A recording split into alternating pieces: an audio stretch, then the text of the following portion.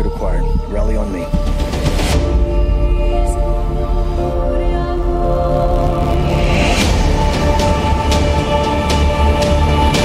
Institute of Matter Transfer Sciences, owned by Ahmed Akbar, will attempt to complete the first matter transfer machine. Someone's using a secure line to communicate with the outside. I'm gonna find out who. Oh my gosh. That's Rashad Amir.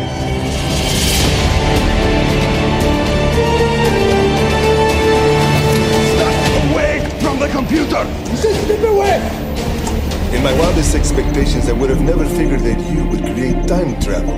My mind is racing with the possibilities. Transferring matter was bad enough. But time travel in your hands. If RAM created matter transfer, they can go anywhere GPS coordinates can take them.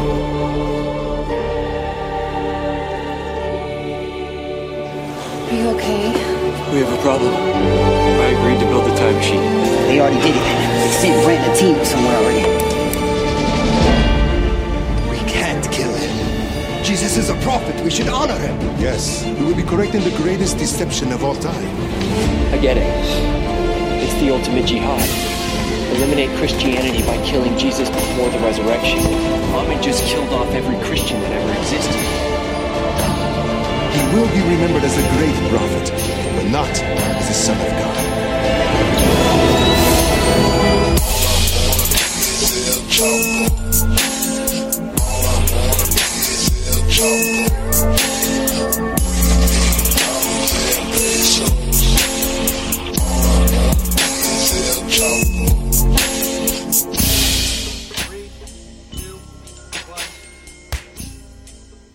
Great. That was one of the best ones we've ever done. Very good. Very well coordinated. That was, it's getting better every time. We're so fucking good, Buzz. We're so fucking good. Every other podcast fucking sucks dick and fucking sticking up their audacity. You all fucking suck dick. Stop fucking podcasting. We're the fucking best. You're dog shit at this fucking game. Fuck you. Dog shit player. Fuck you. All right, let's kick this one off. Okay, hello everybody. It's Chapo here. It's me, Matt, and Felix on this one.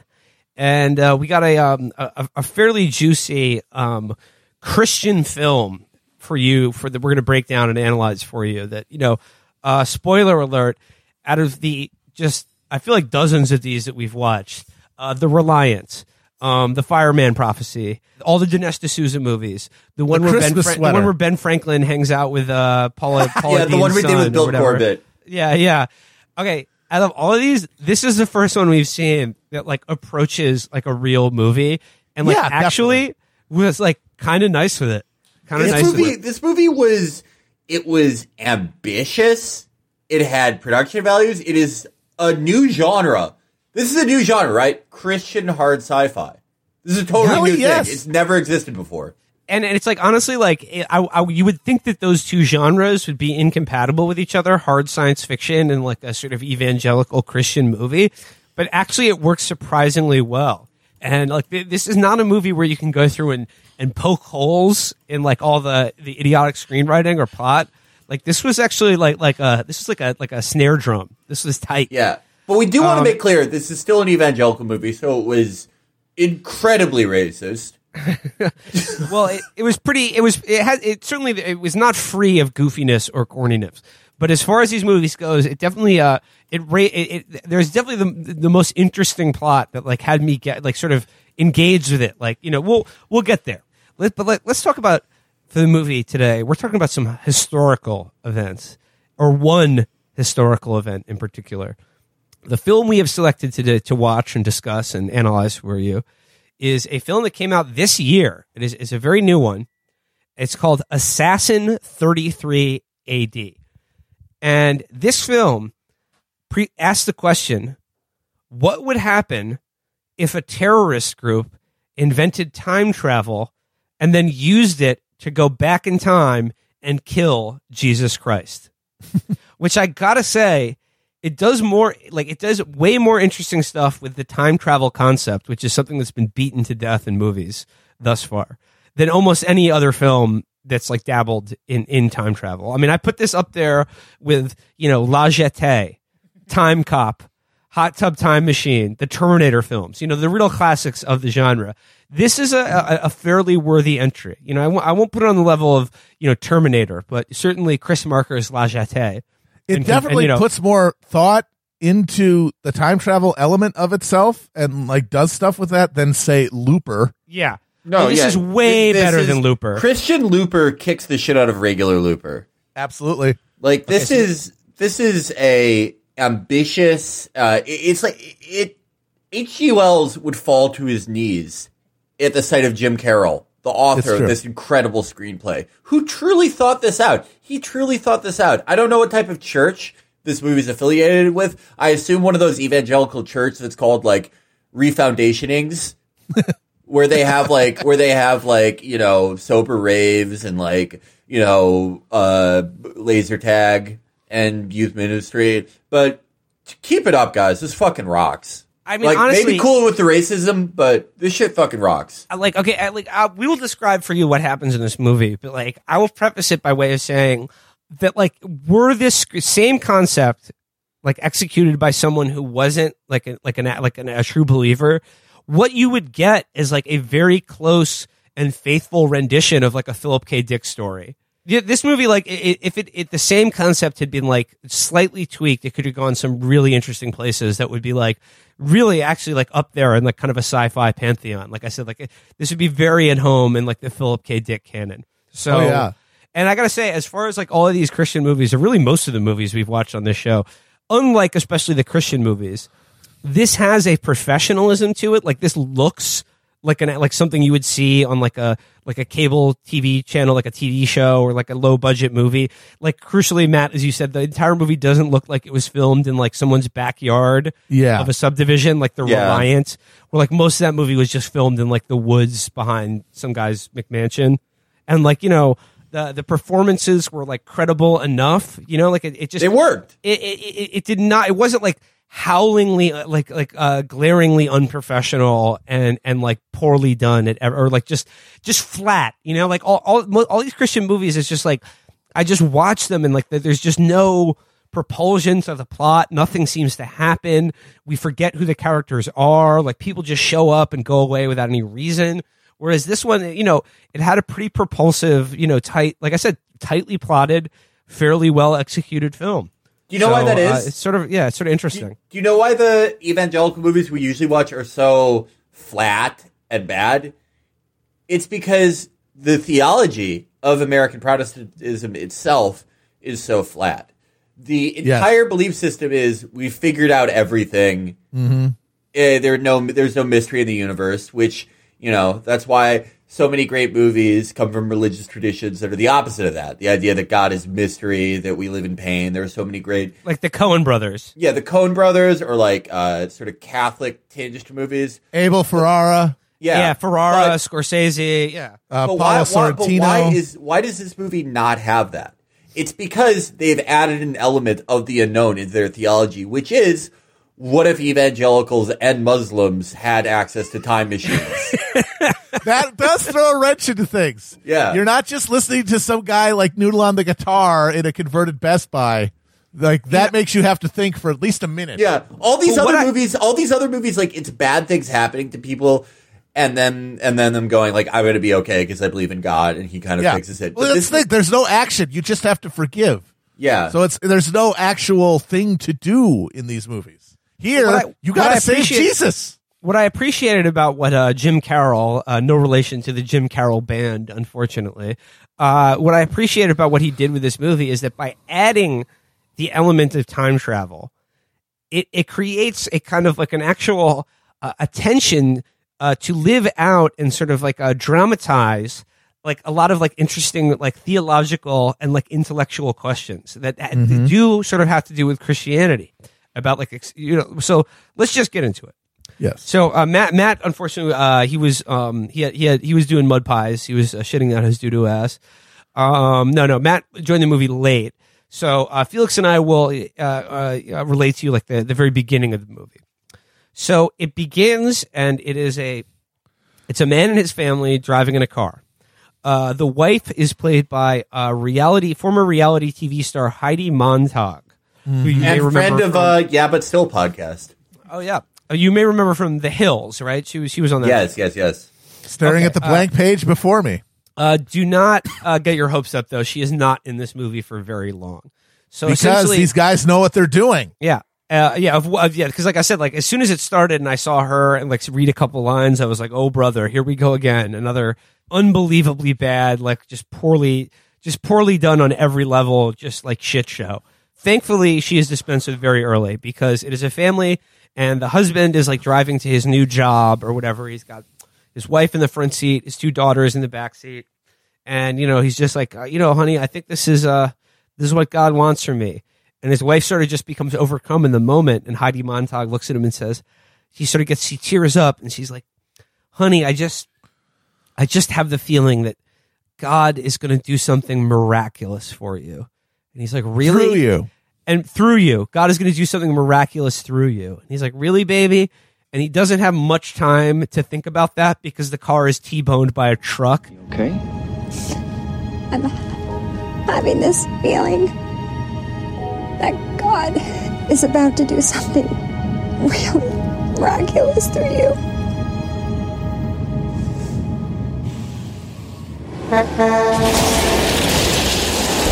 Flips over. He's like on the ground. Why? What happened? Car's on fire. Wife and daughters just annihilated. Just owned. Folks, there's no other word for it. Okay, cut ahead a few months, like even just like a few weeks actually, and we're in a college, like a college classroom, and there's sort of like a nerdish character and like a young woman who he's sort of like awkwardly running into, taking a very complicated science test, and he's like, finished. Oh man, that was tough. I think I aced it. And then he sort of like makes an awkward date with the other young genius who took this test. He still lives with his parents, and he brings this like hot young woman to his parents' basement, where she's like, okay, I guess we're going out to a restaurant. And he's like, how about we stay in? And like he just brings like 2 plates out of a fully prepared meal out of his refrigerator. That's Louisville status. And then they hang out in his science basement, and then strangely, like she dresses him up in his parents' clothing. This is the one part of the movie that I was just like, what's going on here? What am I looking at? Well, that's okay, so that is, you didn't like this part, and I at first agreed with you, but now I kind of think it's another piece of genius filmmaking.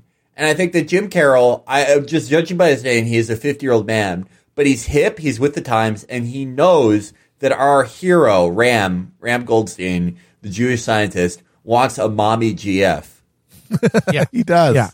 Yeah. So yeah. Okay. Sorry. Our main character, as he looks, is the young science genius Ram Goldstein, and then there's like his love interest girl who's also a genius scientist, but she is a devout Christian. She wears a crucifix necklace, and they spar a little bit about God and praying and things like that, which is a staple of these movies, like the skeptic character, the sort of the condescending scientist versus like the smart but still faithful Christian. But there's I gotta say, like this movie, like usually like this part of these kind of movies are like unbearably like over the top, and like the non-believer is just such an asshole, and it's just all very stilted and like just like it's too on the nose. Whereas I thought it was rendered in a way that was like the kind of like the debate between the believer and the non-believer, between the atheistic scientist and the Christian, was done in a way that was not like just like nails on a chalkboard, or like it was like kind of faithfully rendered in a way that I could imagine 2 people having this actual conversation. No, like it seemed like something a little bit real. These parts were great because usually in these evangelical movies, when you have like the soy non-believer guy, he's like, if God's real, he'd strike me down right now. And it's like later we find out they're like a pedophile or like killed somebody or like bad. But like Ram's like, he's a good guy. He's just like a little socially maladroit. And they have interesting debates. And then like later he like becomes Christian. You can cut that part. Yeah. So I don't want to spoil it. Okay. So then we find out like, okay, the sort of science test that they were taking was like a test that was like given by this like sort of rich guy in his like institution, his science institution, where like the top 4 people who pass this incredibly hard science test are recruited by this like technology firm to work on like a secret project. And then we see them and like they've been hired, and it's like it's Ram, his girlfriend now at this point. You know, that's the other thing, because usually like the movie takes for granted that like, you know, a Christian could date someone who is like a non-believer. Like she's not a totally like, you know, stringent, you know, puritanical in her beliefs. Like she's sort of cool and realistic. You know, she's like a real person, not like a Christian person being portrayed in a movie. And then there is a Latino guy and a black guy that's also working with them. And the Latino guy's really only personality trait is that he has a stuffed penguin that he's really into. And then like the black guy, like I said, is sort of racistly there for kind of comic relief, where he's like, you know, just kind of, you know, mugging for the camera and like saying, he's just there to be like a little comical, you know? Yeah, the black guy presumed, like, so he passed the same science test that these other geniuses passed, but he's always like he's like, man, when are we going to go to the Wiz Khalifa concert? Like, it's like, what the fuck? Yeah, no, the black scientist was recruited from Taylor Gang. Yeah. I think, like, there's a lot of subtext, that, like, in the movie where it's like we're supposed to think the black guy isn't nearly as smart as Ram or the woman or whatever, but it's like, they all passed the same test. Like, presumably they were the 4 best scientists in that class doing the science test, but... So, okay, so, like, they're working at this, like, you know, this secret, privately run science project. And their benefactor is referred to as the world's most famous refugee. And then I think we learned his name is, like, Ahmed Akbar or something. Yes. And he's this sort of... No, wait. Ahmed Akbar, I don't want to spoil it, but he's a very important character that Ram sees him talk to. Or no, wait, that's Sabir. Sheikh Amir or some shit. Sabir is his henchman. So like he's this rich benefactor who's you know paying them a nice salary, and he's like, oh my, you kids are so brilliant, like you've made more headway on this project than my entire, you know, research staff has in years or whatever, and you're on the verge of this big discovery. And what they're working on, we find out, is basically the Brendlefly teleporter. They're trying to figure out a way to transmit matter through space. You know, that, like, as we said, this is what Seth Brendel was trying to do before he, you know, famously... This is what Mark Brendel was doing with his 2 chairs. He was trying to move them across the room. So they're on the verge of creating a teleporter. And then, again, like I said, in a pretty kind of like tight bit of like sci-fi sort of, you know, universe building and concept mongering, Ram realizes that essentially, if you believe correctly, because you've listened to the Alan Moore Chapo episode, that time exists as physical space, as a 4th dimension of physical space, as a constant, a machine that can teleport matter through space is by definition also a time machine. And he realizes that like the key to syncing up teleportation is factoring in time. So inadvertently, in getting the teleportation machine to work, he realizes that they have accidentally created a time travel machine. Oh, shit. And that, like, if you can transport, like, a chair or even a human body from one time pad to the other, then necessarily you can transmit it through space to a fixed point in time that exists, you know, concurrently with every other moment in time. Right? You guys with me? Yes. I'm feeling it. See, this is already more thought than anyone has ever put into all combined Christian films. Yeah. Or even the film Time Cop, where they waste the potential. Oh God, what a waste of a concept. That still pisses me off to think about. There's 2 scenes in the there's a scene where the guy steals from Confederate gold, and there's a scene where Van Damme throws a guy out of the window during the Great Depression. And that's it. I mean, to be fair, they really only go to one time location in this movie, but they do a lot with it. They do a lot more with it than Time Cop did, that's for sure. Most you could do with this time travel. So, not shortly thereafter, Ram discovers that he has invented time travel. Him and his girlfriend, like, sneak off to, like, the server room for a little canoodling. And then, like, while they're there, he's like, hey, what's this? Like, someone's attempting to access the server from the outside. Let's just tap into this and see what this outside communication is. And they, like, open up the vid screen, and it is like a, you know, Al-Qaeda style terrorist leader communicating with their benefactor, Ahmed Akbar.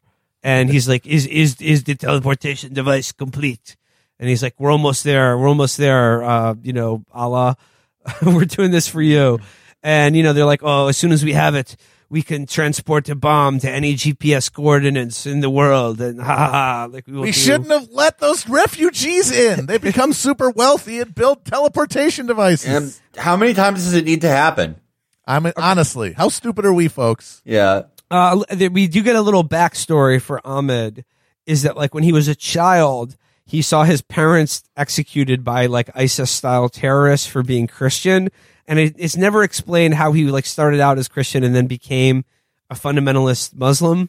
Yeah, So I thought Ahmed would be like that. They were doing like have you ever seen like T-Cots or QAnon people? They put the Arabic Christian symbol in their bios, and it's like that's the good type of Muslim, the Christian kind. Yeah, but it's like it's like this movie's very steadfast in its belief that even the Christian type of Muslim is a Muslim. Well, I think the main thing is like the easy no brainer here is he got killed by like U.S. troops or something or Israel. Well, no, they clearly but you can't do that. Like these guys, they have certain mental as you know, however creative this movie is, there are certain mental blocks, and one of them is the idea of like humanizing someone who is a victim of American or Israeli violence. They could never do that. Yeah. So instead, it's like. The Muslims negged me into joining them by killing my parents. Yeah, and so they try to address this.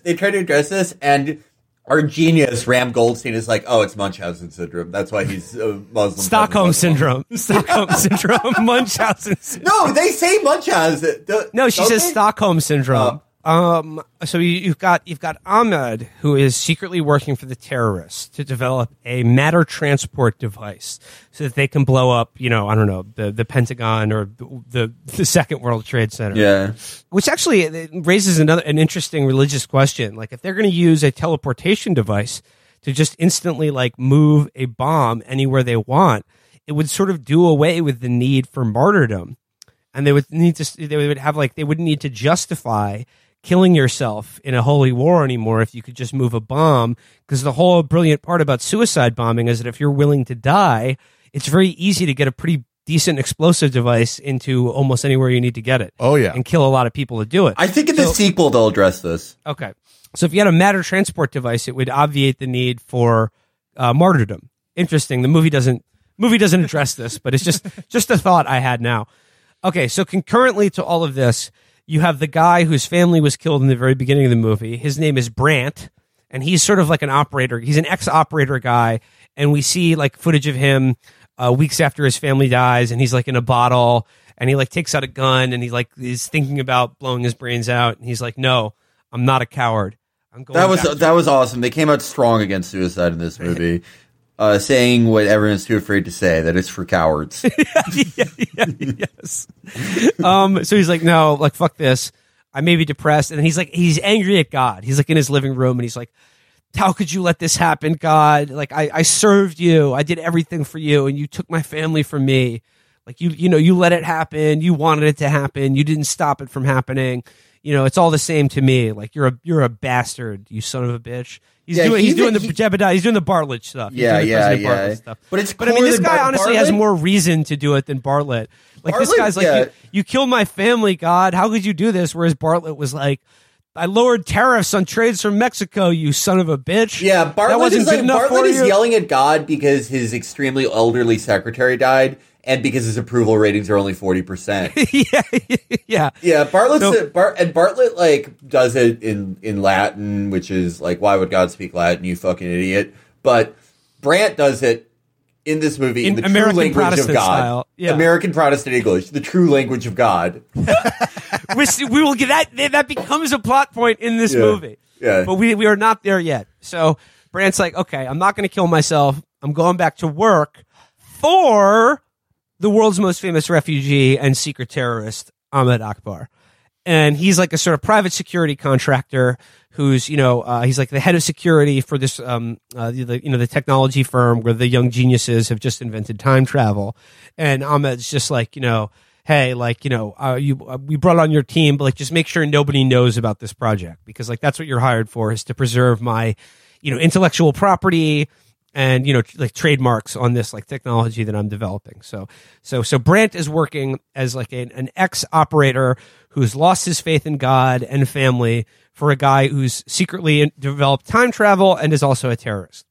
So at some point, it becomes clear that to Ahmed and his like gang of like evil Muslimic style Confederates, that Ram Goldstein has not just got their teleportation device to work, but like I said, has invented time travel. And then like I forget, it's sort of he tries to stop them or hide this revelation from them, and they get wise to it and like detain him. They like, handcuff him to a chair, hit him with a taser, and then tell the 3 other young geniuses that like, oh, like he's fine, but you can't leave here or call anyone for the next like couple days until, we get this done. And so they sort of sequester him, and like he's done something to the device where like he's the only one that knows the code that can turn on like the computer that will like get the time travel coordinates to work, blah, blah, blah. I forget at what point Ahmed decides to use the time travel device to erase Christianity. I mean, this is where we get the title of the movie from, Assassin 33 AD. He's like, why send bombs to, the State Department or whatever when I can just go back in time and do away with, a Christian America, all of Christianity ever existing, which is, this is what the terrorists want to do.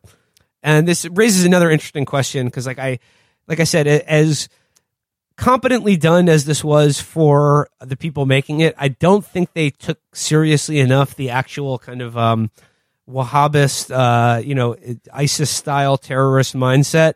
Because as we were watching this, I said if they had a working time machine and had the choice to go back in time and kill Jesus, who's a very important prophet in Islam, or kill Ali, who founded the offshoot apostate, Shia Islam, I think they would definitely whack out all of Shia Islam and have one perfect sort of Sunni caliphate rather than do away with Christendom. Or they would, if you believe some theories about ISIS, they would go back in time and make sure that Frank Church was never born. Yes, that is the actual thing they would do. Yes. So anyway, Ahmed now has a working time machine, and he's going to use it to send a team of operators back to Palestine in 33 AD to kill Jesus Christ before he is martyred. And now this brought up an interesting question to me, and I was trying to poke holes in the plot, and I was like, wait a second. Like if they go back in time and kill Jesus Christ, like they erase the history of Christianity, but like wouldn't that necessarily also erase the history of Islam, which necessarily comes after Christianity? As like, Christianity was an incomplete revelation of God that Muhammad fulfilled as his prophet, and that Christ himself was an important prophet, but just not a believer. And then Matt correctly pointed out that it's Assassin 33 AD, not Assassin 0 AD. Yes. So they're not going back in time to kill baby Jesus, thus erasing his entire life and history. He is an important prophet in Islam, so you up can't to do that point. They're merely killing him before his believers get it in their head that he was resurrected. Because that is that he what sacrificed. Because it's like they're Muslims, so they don't think Jesus rose from the dead, but they do think that he was crucified, and they're thinking rightly as it was his sacrifice that like galvanized his supporters and created this social movement that became Christianity. If you take him out before, Pilate and the crucifix and all that stuff, he's just some guy mouthing off. We can't kill him. Jesus is a prophet. We should honor him. Yes, and that's what we will be doing. When he died, his disciples created the resurrection myth, which gave birth to Christianity. We can correct that. But if we kill him, we'll all be cursed. Just the opposite. Allah would honor us. We would be correcting the greatest deception of all time. He will be remembered as a great prophet, but not as a son of God. Jesus would want that. And we will be effectively dismantling Christianity. Exactly. He's just one of the many other Messiah figures like of that era in that time and place in the world. And the other interesting thing is that it's almost like the resurrection is almost not as important as his sacrifice and suffering on the cross. It's that he was willing to die for it. That it's like that's like the actually kind of the most important thing. The resurrection is sort of like just the icing on the cake. They're like, right? Oh, shit, this was real. They don't think it happened. That's the crucial thing. Non-Christians don't think that happened. Yeah, but his sacrifice is still important. So they're going back to a moment of time, and they go back in time basically to the exact moment of the temptation in the garden, like right before he is kissed on the cheek by Judas and handed off to the centurions. So they're going to like do away with like even his martyrdom on the cross, right? Which also raises another point. I think the slickest move, if you were the terrorist with a time machine, is to go back and just bring like a herd of goats with you and just bribe Pontius Pilate to just be like, yeah, just let this guy go. Just leave him alone. Because that would do away with the sacrifice. He would just be another guy then. So like that's the slickest move. No assassination is even really necessary if you just pay off Pilate to just let him go with a slap on the wrist and just ignore him for the rest of his life. Interesting. Like I said, raises a lot of questions, this movie. Yeah, it's like I said, they really thought it through. Yeah, it's not like this again. It's not just like, oh, something bad happens, better time to really believe in God, buddy. It's like, no. What is the true nature of our belief? What are the facts of our beliefs? Just an incredible, a rare work ethic from evangelical filmmakers in all ways. So at this point, Ram is dedicated it knows that his boss is a terrorist, knows that he can in no way, I mean, letting a terrorist have a teleportation machine, bad enough. Letting a terrorist have a time machine, buddy, that's the one thing you don't do. That's the one thing we don't want to have. Oh, no. We gave that terrorist a time machine. Exact thing we were trying to prevent. Yeah. So, like, you know, he's trying to hold out and be like, I'll never give you the code, Ahmed. And then Ahmed makes Brandt his security consultant. He's like, this guy has information I need. You're an operator. You know how to get it from him. Do your thing. And the guy's like, whoa, really? But because his faith is shattered, he takes to it pretty quickly. And he handcuffs him to a chair and just punches him in the face a couple times. And he's like, this guy's not budging. Yeah. This guy's good. He used all his master Green Beret interrogation techniques, which is just tying a guy down and punching him. He really needed like 3 years of specialization training for that. The same thing that like any hot dog neck Chicago cop can do. I mean, they would have done it with the phone book. Get John Burge in there. He would have fucking settled that shit out quick. Yeah, and you could have paid John Burge plastic bag over the head. That works. Yeah, well. I mean, Ahmed is supposed to be like a evil genius, but like he could have just paid some Chicago imbecile in kielbasa and got the same expertise he got from Brandt. Yeah, so what you want out of this guy? Yeah, no problem. You want this guy to build some kind of time machine? Yeah, I got that for you. All right, yeah. The Madigans have a time machine. Okay, so Ahmed's like, okay, this guy's a little bit more of a tough cookie than we had anticipated. I'm going to send out Samir and my other terrorist friends to kidnap his parents, bring them to my office, and then execute them in front of him, which he does. And Ram does not give up the code after he watches his dad and then mom get tapped in the head right in front of him. So he's taking it pretty seriously. But then Ahmed, literally, he is willing to watch his parents get executed. But the thing Ram won't do is let his girlfriend be roughed up by a terrorist. We should point out that she's stacked, so it's understandable. Yeah, she's kind of fire. She's kind of like a Dana Loesch type. Yeah. But again, not nearly as like shrill, cruel, or vindictive as any of these like actual, you know, like the young evangelical baddies who you're aware of through the media are. Like the girlfriend in this movie is like a good person. My dream is for just an evangelical baddie who fucking hates me. Hates my fucking guts. That's the key that they need. That's the leverage that they need for him to get the time machine working. And, you know, he turns it on and he gets Brandt, who, I mean, again, like they're just like, okay, he started out the day just thinking he was like a private security consultant for like a technology company. As the day progresses, he's torturing like a young man and then participating in like his parents being executed in an act of torture. So he's like, again, I guess if you lose your faith, you can fall pretty low.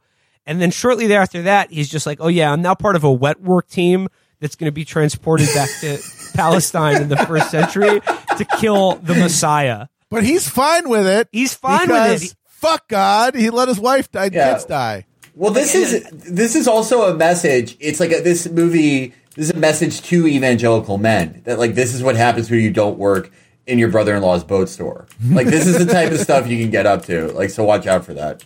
So there's a scene where where Brandt, the faithless operator, is sort of like questioning himself after he's been beating up a teenager or whatever, the guy, he's not a teenager, but yeah, just beating up some science nerd who did nothing wrong and is just doing his job, inventing teleportation, really. And then he's like, he's like sort of having a moment where he's sort of talking to the God he doesn't believe in, and he's like, God, I've fallen pretty low. I didn't think I would be torturing a kid today, but you know what? Like, if you don't show yourself to me right now, everything that happens after this, that's on you, God. That's on you.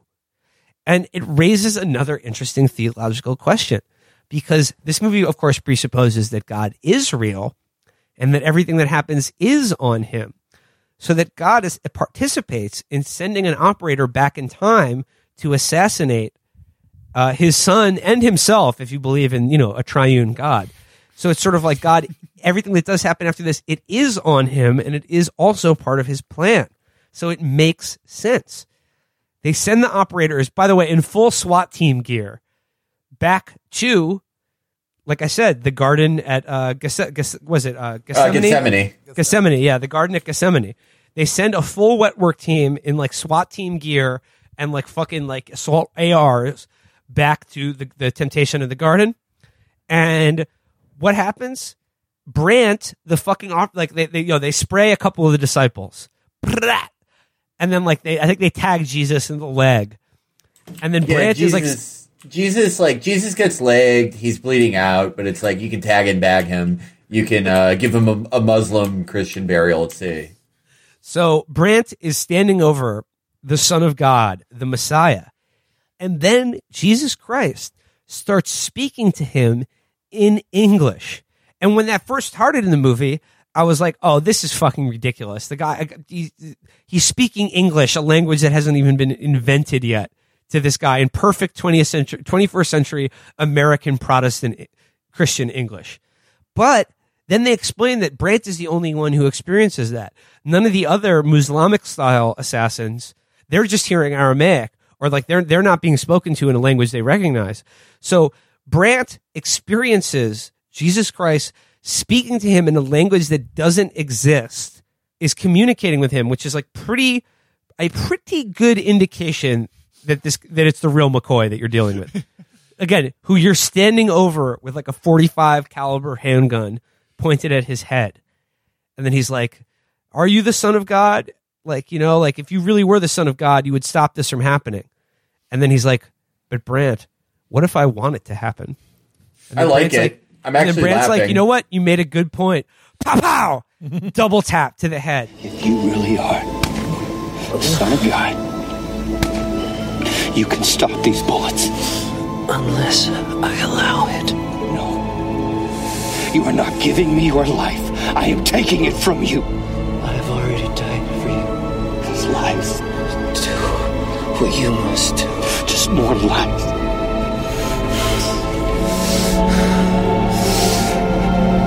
This is for taking my family. Like, this was the moment that this movie really became something special. Oh, I was stunned. I love this. I assumed that it was going to just be some ululating guys in baklava shooting Jesus with AKs. No, this is an American operator talking in Jesus in English and then blowing his brains out with a 9mm. I was expecting like the Christianity movies Mark 1 would have had a guy like the Muhammad Akbar go back in time and be like, Allah, Allah, Allah, and then just like spray him with an AK and then fire the AK into the air, or just do a bunch of racist cartoonist bullshit. The fact that this movie makes Christ's executioner a former U.S. soldier and faithful servant of Christ who has lost his faith, then experience something miraculous happen. And by that, I mean a guy speaking in English, not time travel, which is already a big one. That's a big one. He experiences both time travel and then interacts with the Son of God, and then just cold-blooded, pop, pop, just executes him, puts him down like a dog. And this was the most ideological thing we've ever seen in these movies. Like, these other movies are so lazy. Like, Reliant, we thought it was going to be about like Antifa, but it doesn't even commit to anything. None of these movies fucking commit to anything except like, oh, like God is good. But this is like, no, American Protestants need to be able to kill God to ensure he's real. Yes. Like, it's fucking, it's so alpha, dude. We've talked like at great length on this show, especially recently, about American Protestantism and what a kind of a sui generis sort of mutation in religious history, the coming together of the currents of Protestantism and the Reformation and the colonization of the American continent by those people created something that heretofore didn't exist. And that is articulated, I think, a fairly convincing case that American Protestantism of any variety is in and of itself a new and original religion. It is a new form of Christianity that did not and would not exist without the creation of America happening concurrently to it. Yes, because it is the God that the American Protestant worships is America, not God. Yes, but crucially in this movie, like a Catholic never could have made this movie. Never. A Catholic would have just been agonized over your own sin or your complicity in the crucifixion of Christ. Like he would have fallen down and cried at Jesus like Keitel and Bad Lieutenant. I've done so many bad things! I've done so many bad things! You know what the Catholic version of this movie is? It's the guy making the time machine, then feeling bad because it like puts him on a level with God, then masturbating, then killing himself. And then 4 hours of funeral scenes. That's the Catholic version of this movie. And then a pre-Vatican II... No, the Catholic time machine movie would be a guy would invent a time machine so he could go back and hear pre-Vatican II Mass in Latin. That's all he would use it for. In this movie, the Protestant who's lost his faith becomes Christ's executioner. Awesome. Blows his goddamn head off. He literally looks at God on the ground, crawling in agony, and is like, fuck you. After hearing him speak English. And acknowledging that it was... And acknowledging the fact that the only way he could be speaking English to him was because it was some sort of fucking supernatural fucking... And he's like, fuck you, my family's dead. That's all that matters to me. No, he's like, you didn't save my family. Out. You didn't save my family. The Son of God, actually who I'm talking to through both the miracle of time travel and the fact that this is a divine presence. Christian religion is real. You didn't save my family. So if you think I'm saving you, you got another thing coming, buddy. Pow! Blow! So sick. So sick. Fucking badass. I don't want to chime in too much in this thing, but I do want to just underscore how from the moment Christ gets executed with a handgun, how much from 0 to 60 this thing goes immediately, because it's like from up to this, like the tone is like kind of like, this will be another Christian film, and like, oh yeah, we see the guy who's a scientist and the girl who's Christian, and they debate, and there's the family, and then from this moment on, this is like full on sci-fi time travel, multiple time streams, people killing themselves from other time streams. So and it's still like an hour and a half left in the movie. It honestly rocks. So, like, I mean, at this point, like this is going to become very complicated to like accurately relate the plot of a movie to you, because obviously, anytime you have to do with time travel and multiple timelines, things get very convoluted. And this is, of course, different than usually when we have a hard time describing the plot of Christian movies, because everyone looks identical. And they're just all standing in kitchens around like marble countertops. And you're like, I stopped paying attention to who any of these people are 10 minutes ago. This is actually like kind of hard because they really take the time travel thing seriously. And you know what? I think probably like the two best time travel movies ever made, La Jetée and the original Terminator.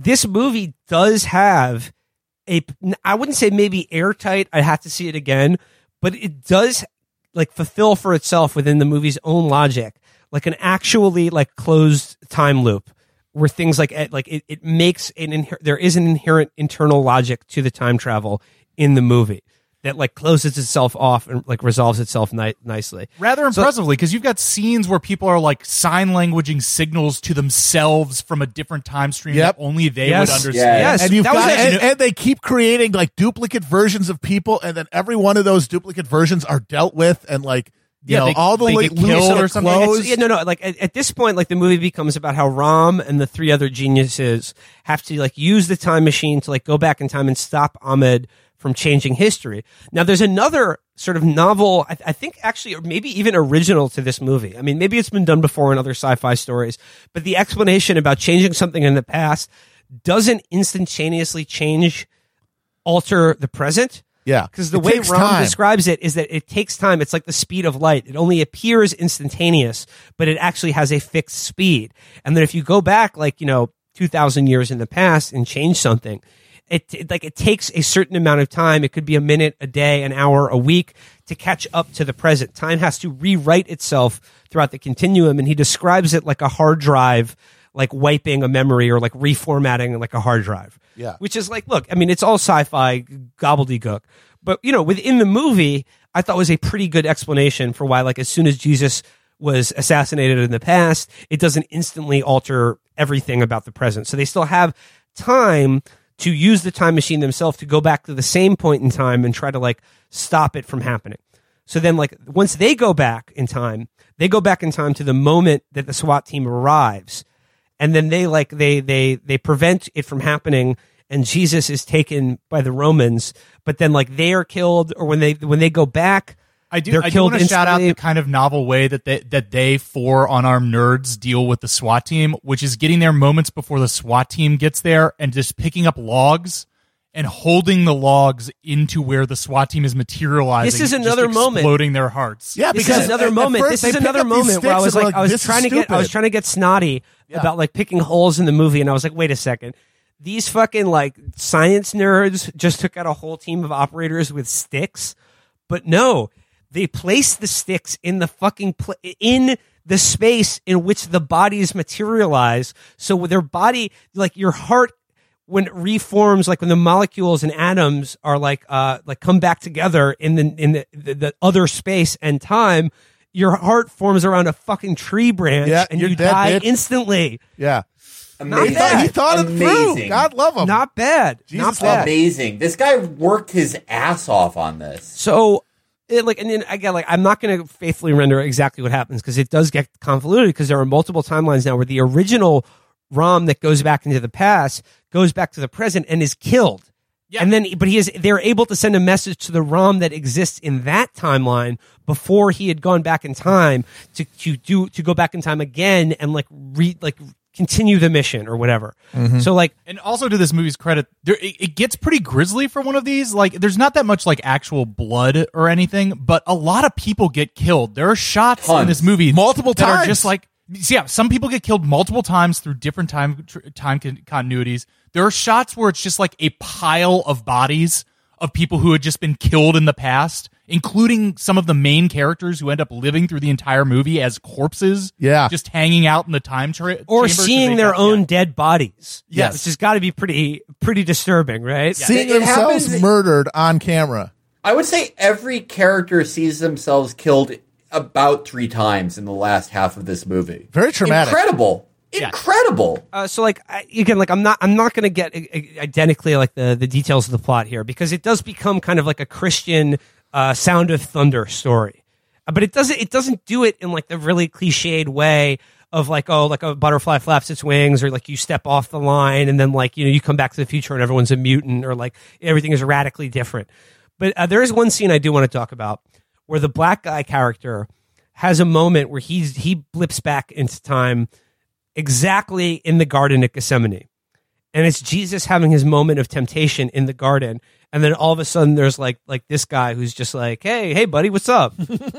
Hey, I think I know you. I think you're Jesus Christ. And then like he starts telling him like, look, Jesus, man, I saw your movie. I got it on bootleg, he said, I got your movie on bootleg, clearly referring to the Passion of the Christ. And he's like, listen, bruh, I'm not going to lie to you. They fuck your shit up real good. Like they whip you. They're gonna put a crown of thorns on you. They're gonna nail your ass to a 2x4 and let you hang there for 3 days while you suffocate. Not good. But then the weird thing is he's trying to talk Jesus out of it, which would functionally fulfill the same role that Ahmed the terrorist is trying to do by killing him. Yeah, the guy really does not get Christianity. He does not really comprehend the whole idea. He has a good heart, but You don't want to see a guy go through that, but he kind of has to. Yeah, no, and Jesus really wants to. He's like, you know what it reminded me of? It reminded me of the drug scenes in Walk Hard. No, you don't want no part of this. You don't want that. They're going to whip you. They're going to beat you. You're going to die for all mankind's sins. You don't want that. So at some point, Brandt and Sabir, who's the evil Muslimic henchman, like Mark II of them are sent back again into the same, back to 33 AD in the Garden of Gethsemane.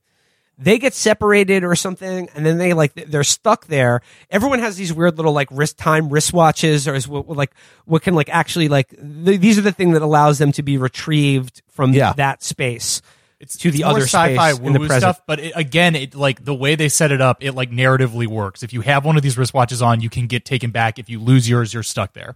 You're stuck in in first century Palestine, which again, you don't speak the language. You have you're dressed differently than anyone else. And then the girlfriend at one point gets shot in the stomach and is just bleeding out in the desert, in the fucking some dirty ass town next to Golgotha for a couple days. So then Brandt, the executor of Christ, but in this timeline they have prevented that. So Christ still is alive in this 33 AD Mark II. He has been taken by the Romans at this point and is being led on the procession to Calvary. Brandt, they get local clothes, and Brandt is trying to blend in, but Sabir, the asshole, keeps his gun with him, and they're just walking through a market, and he just steals a tomato. That actually isn't that is a bit of actual. That's a goof. That tomato is a new world fruit.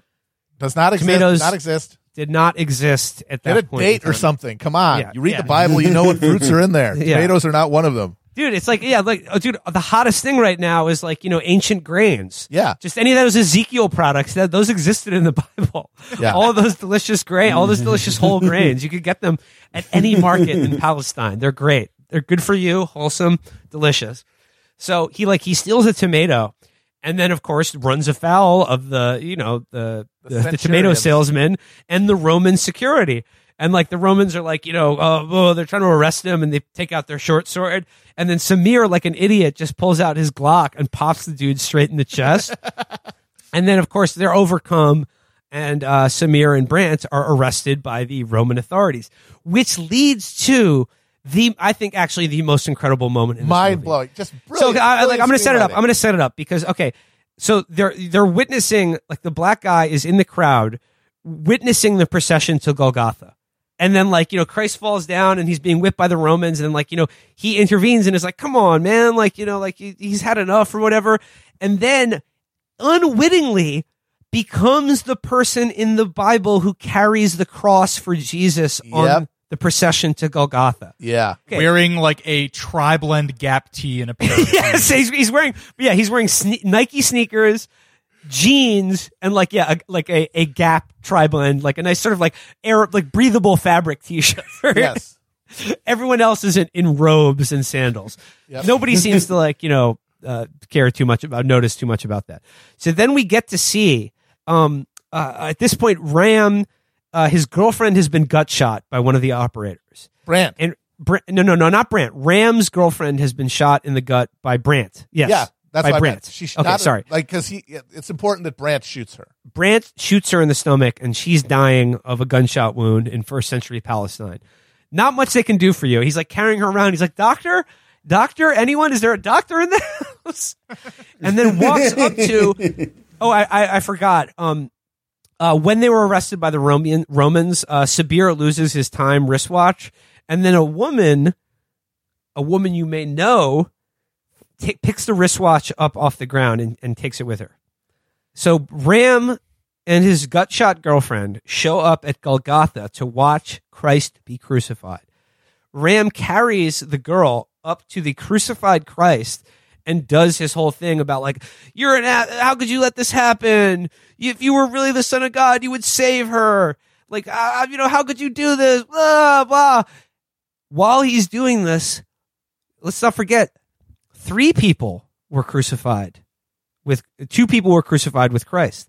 he looks up, and the guys next to Christ on the cross are talking to him, and they are Sabir and Brandt. Boom. The good thief and the impenitent thief are actually time-traveling assassins sent back to kill Christ before his martyrdom. And best of all, the good priest, the good thief, the one who converts on the cross and gets forgiven by Jesus, is Brandt, the guy who blew Jesus' brains out in another time stream. This is what I mean. Incredible. Like that scene where like the time-traveling operator assassins are, in fact, the good thief and the impenitent thief from the Bible who are crucified with Christ.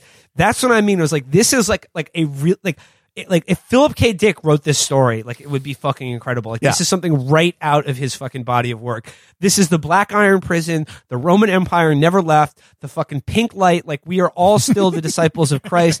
Like Christ told his followers, I will return like after the Roman Empire. And the reason Christ has not returned is because the Roman Empire has never ended and we are still living in it. We are still living in the Black Iron Prison.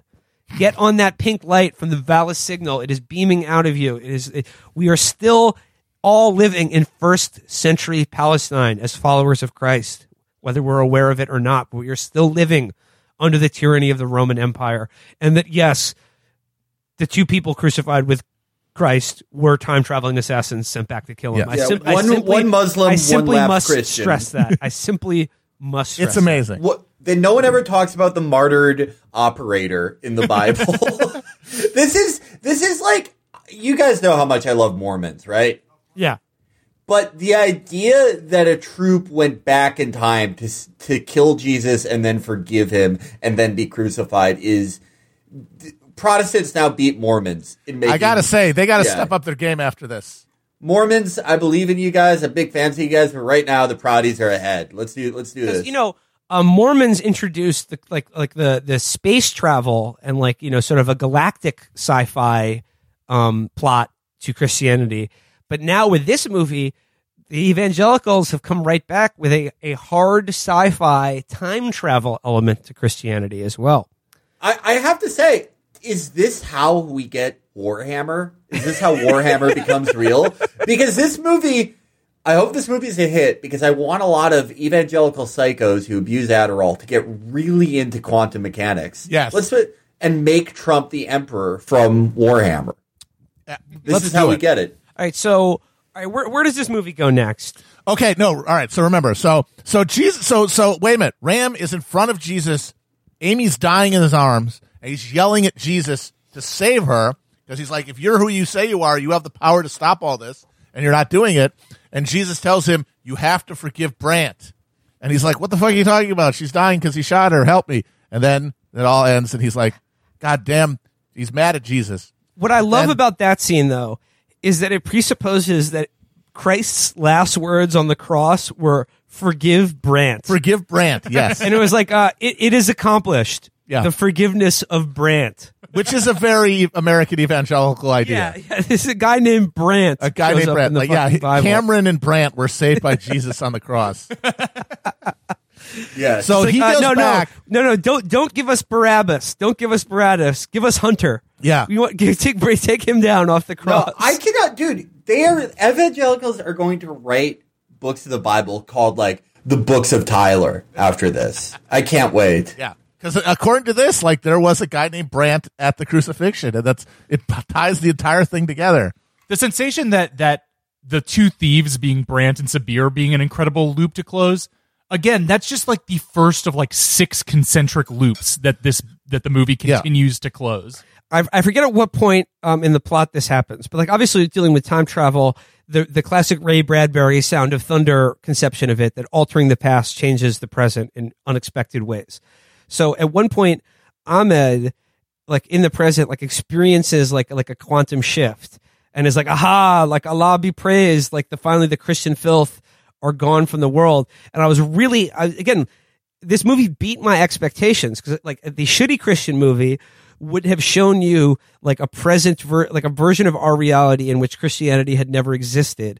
And it would be like, I don't know, all of our women are in like the harem of some big fat guy who's like a sultan, or, you know, like. I was saying that I wanted CGI shot of the New York City skyline, but all the tops of the skyscrapers are all minarets. Yes. Yeah. I was expecting something kind of hokey and offensive like that, but what they show is that he instantly thinks it works, and he's like, Allah be praised, all the Christian dogs have like been erased from history.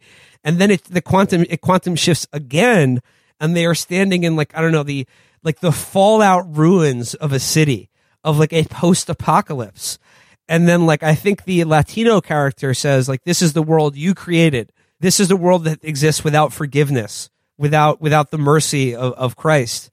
And it's just like, and Matt, you made another interesting point where like this goes against the the idiotic and racist like Ben Shapiro Athens to Jerusalem thesis. Yeah, that you can't have any like modern society without Christianity. Yeah. You can't have technology or like any of the sort of like a modern technological society were it not for the Athens to Jerusalem connection.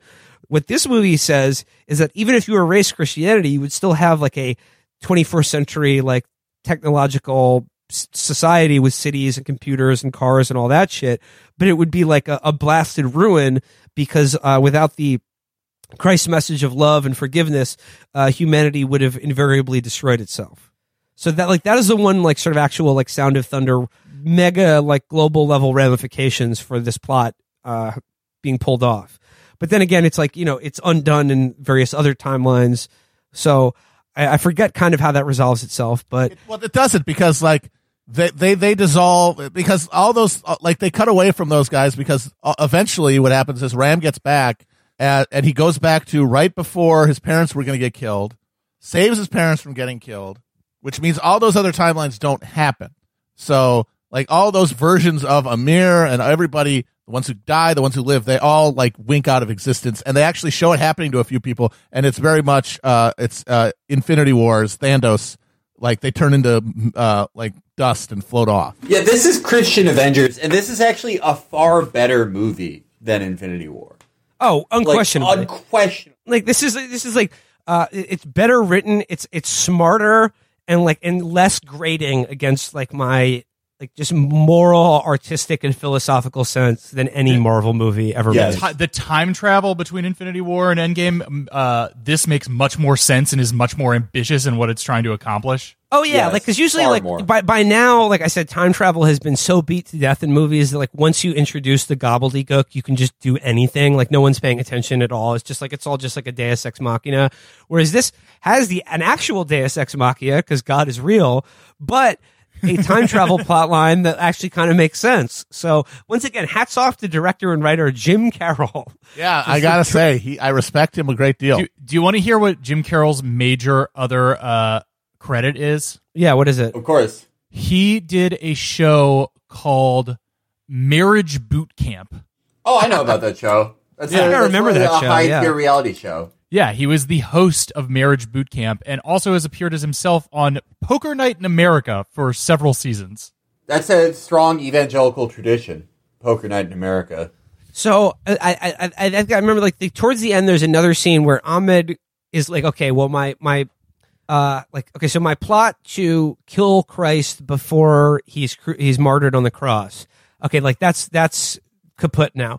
So I'm going to go to a new timeline where I'm going to go to the tomb and remove his body before his followers can pretend they're witness his resurrection.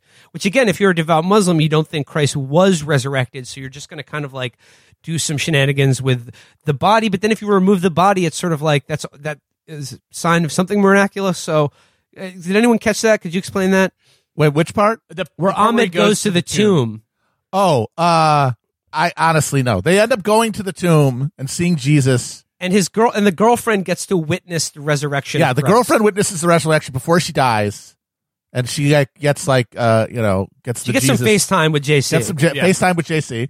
But the gist of it is that they protect his emergence, and Mary and the people, they see him, they go into the thing, they're waving for some reason that some things I missed. One of them was they're in the cave waving glow sticks, which really impressed Mary. No, Ahmed brings glow sticks to the cave to, just give him some... So they can rave out. Yeah, some reading light while he's waiting there. So, at the end of it, the thing that matters is after all these twists and turns, and it is very Baroque, but they all make sense.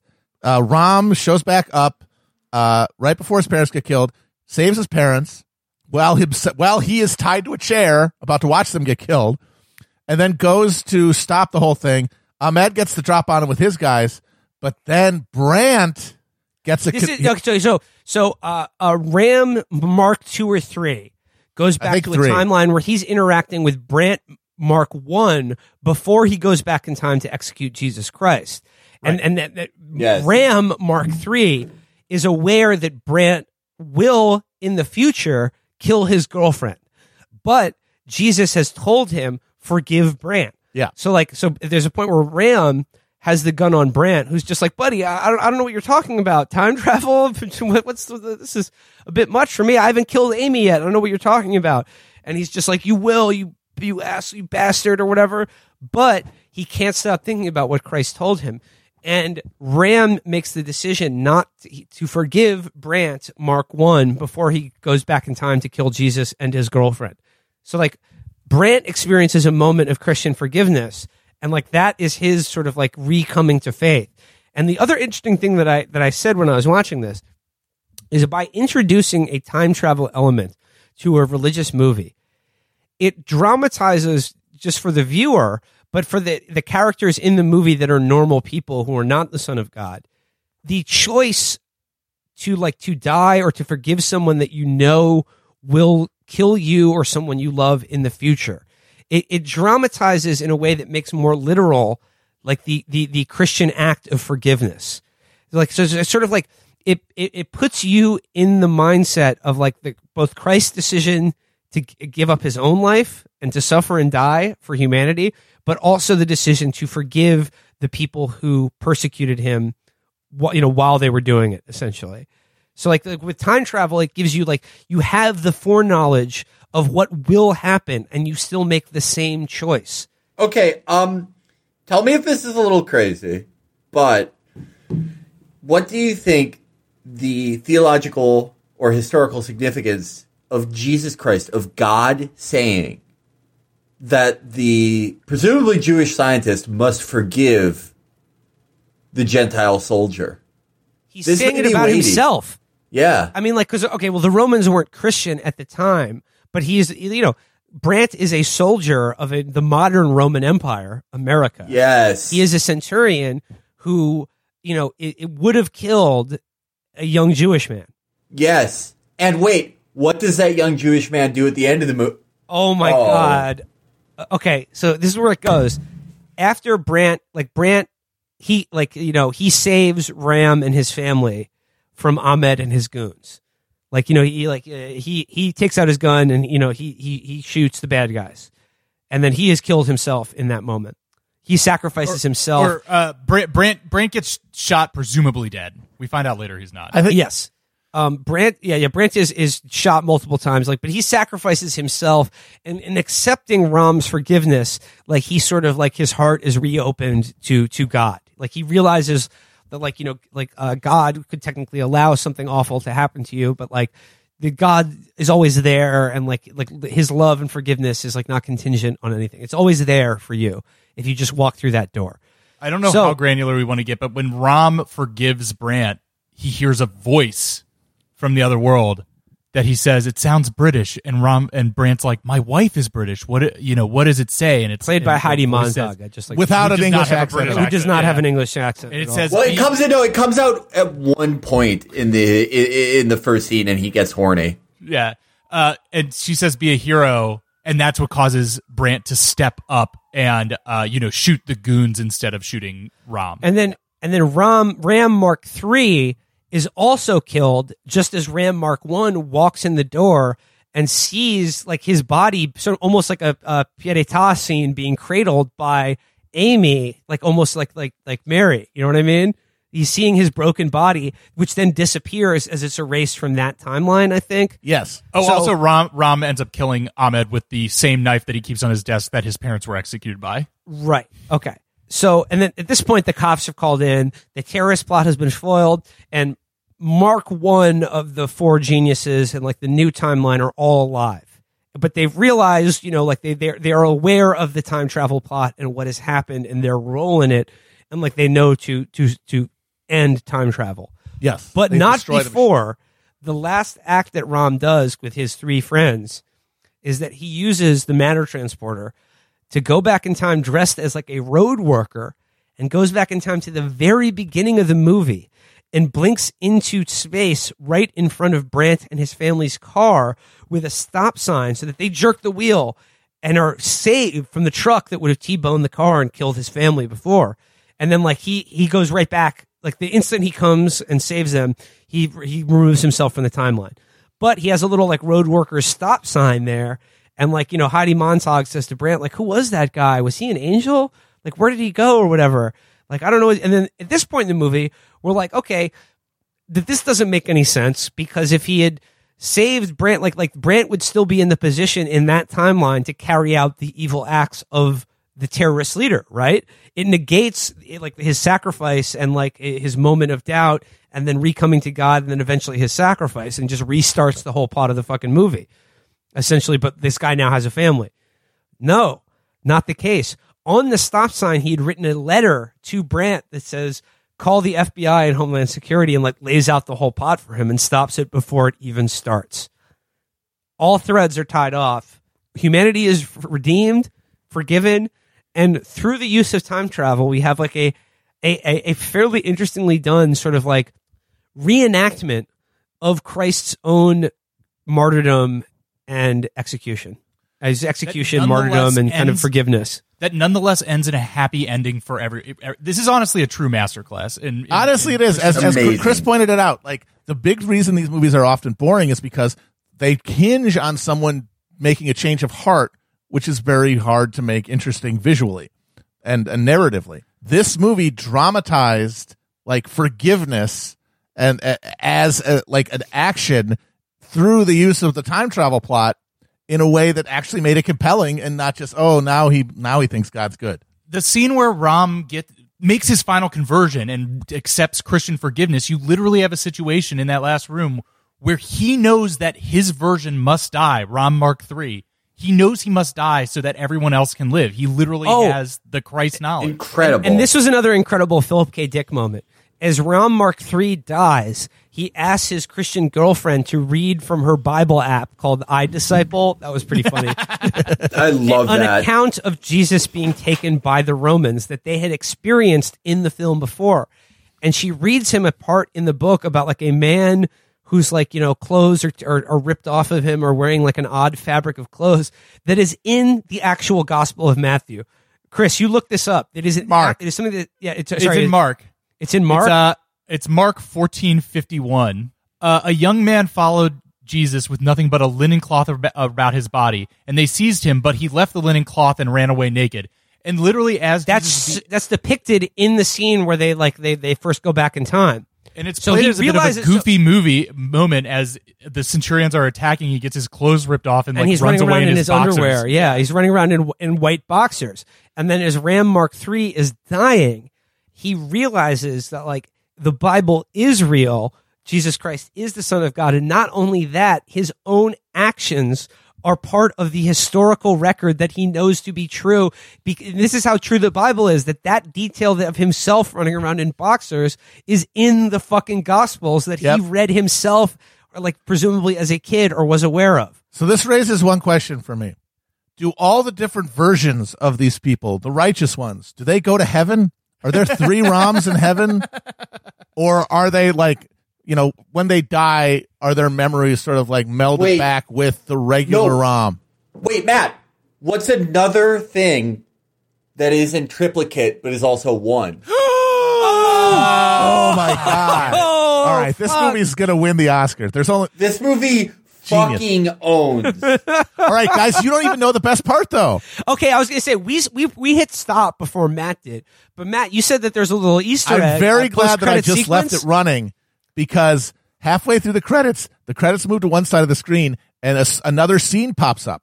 So early in the film, right after Brandt blows away Jesus, Ram goes back to time, goes back to the lab, and like there's a scene where him and Amy get into like the portal room, lock it, and try to signal to themselves in another room. That's the scene where Amy does sign language to herself.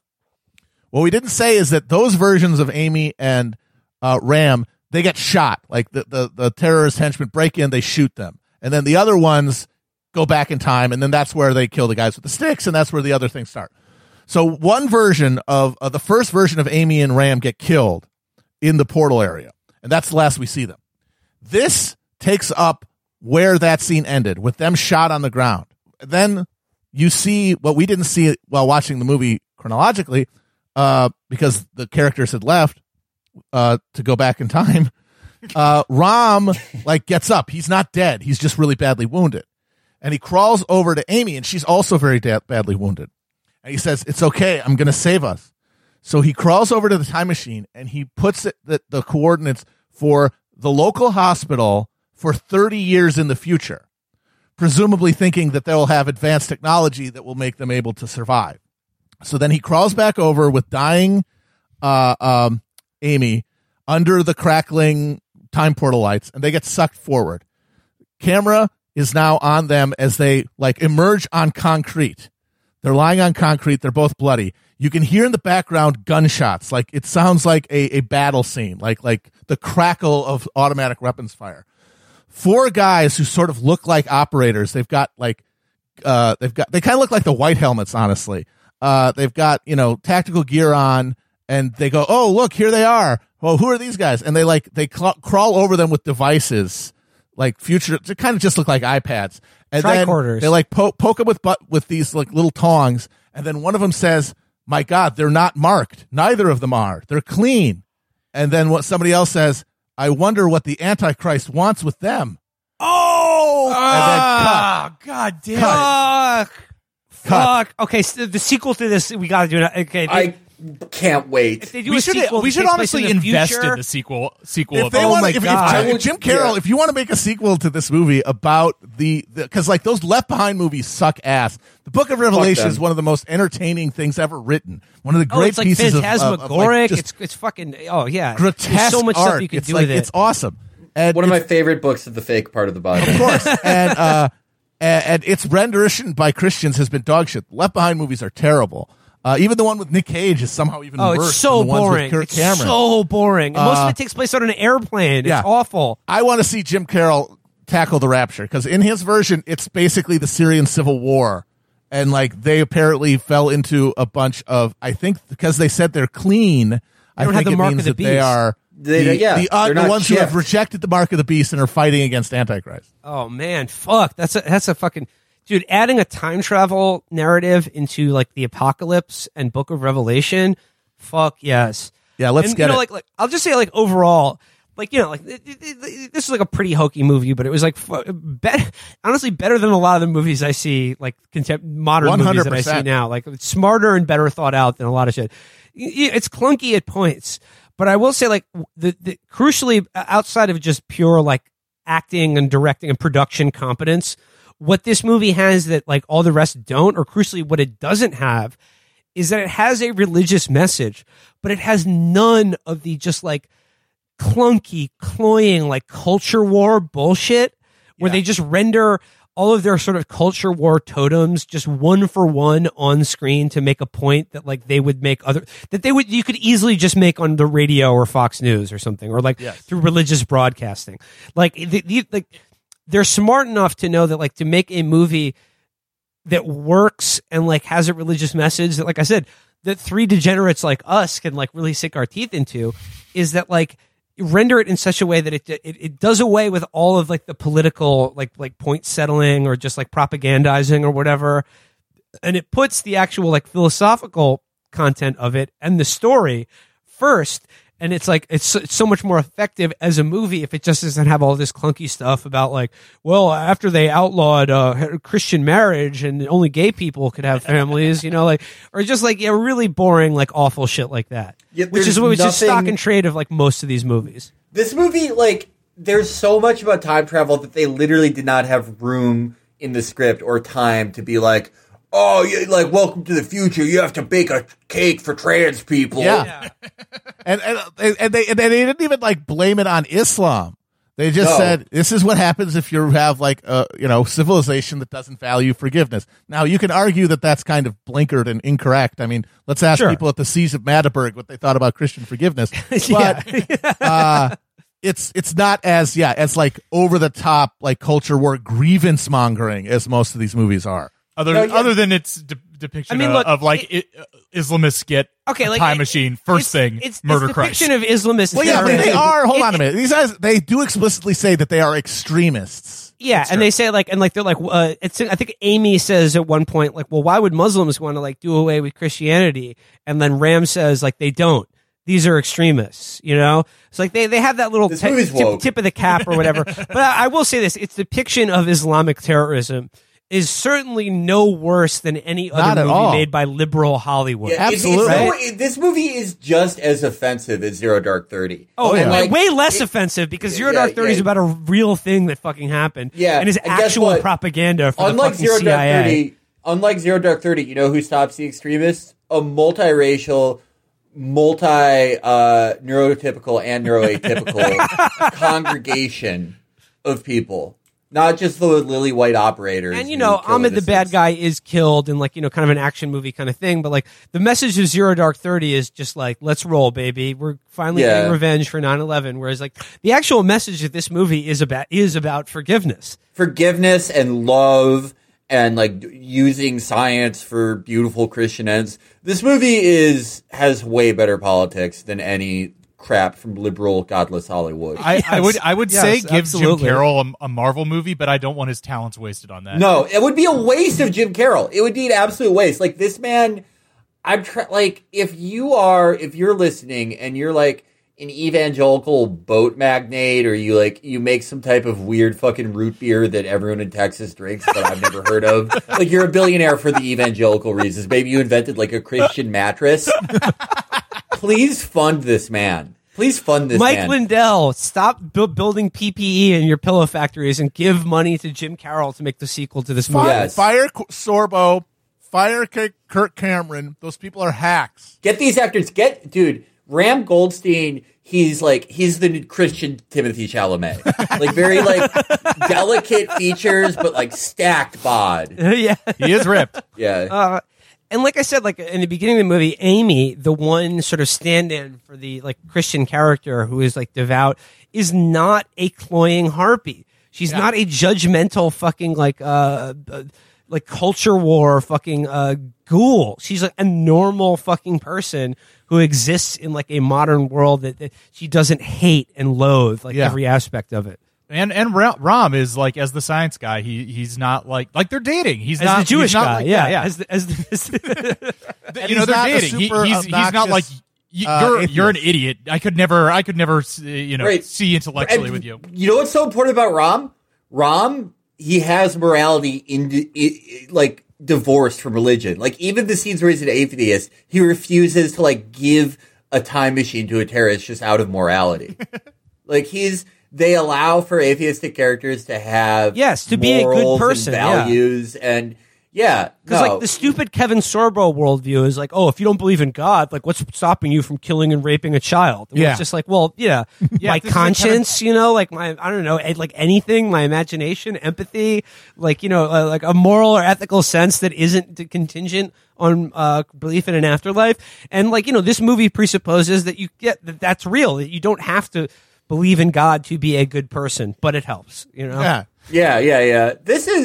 I would love to collab with Jim Carroll. Absolutely. Let's get in the stew. Yeah, he's a master. He's an absolute master. I think the last time we did one of these, I was saying that, I think on the Reliant, I was we should make, what does it cost to make one of these? $3-4 million? We could definitely get that. But honestly, if we wanted to make the Reliant, we could just goof off and shit out a script over the weekend and then raise some money and go film it as a goof. If we wanted to get in Jim Carroll's production company, we would have to really put some work into it. Oh no, we would have to sweat. We would have to We could not half-ass a collaboration with Jim Carroll. I mean, Jim Carroll would know when you're half-assing. There's a reason that Jim Carroll didn't work on these bullshit other movies. He's a fucking actual artist. And you know how he took it seriously? Because there's a goddamn scene where a guy has to draw on the dirt to explain the different parallel time streams and dimensions. Are we safe from the time continuum override thing?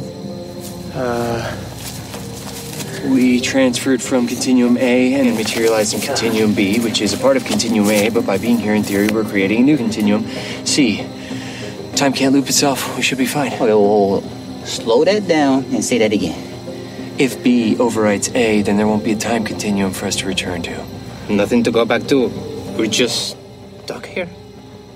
I don't know yet. So I guess just like wrapping it up, like I cannot stress to you the contrast between this film and the Fireman prophecies. Oh God, So different. Where it's just like a like the world's dullest moron plays frisbee with his wife and then like has night terrors and then realizes that Trump will become president. That's all that happens in that fucking movie. That was one of the most depressing. Like the Fireman prophecies was like, it was like everyone involved in that movie had 3 fentanyl patches on them at all time. Just a lazy piece of shit. The movie it was the artistic equivalent of the sad hard-on, the only one you can achieve when on opiates. Yeah, Awful. no, and honestly, like that, the Reliant, all the Dinesh D'Souza movies really do like simulate the experience of being on opiates because they seem to take forever, and it's just like slow-mo, and everything is just at this totally flat register.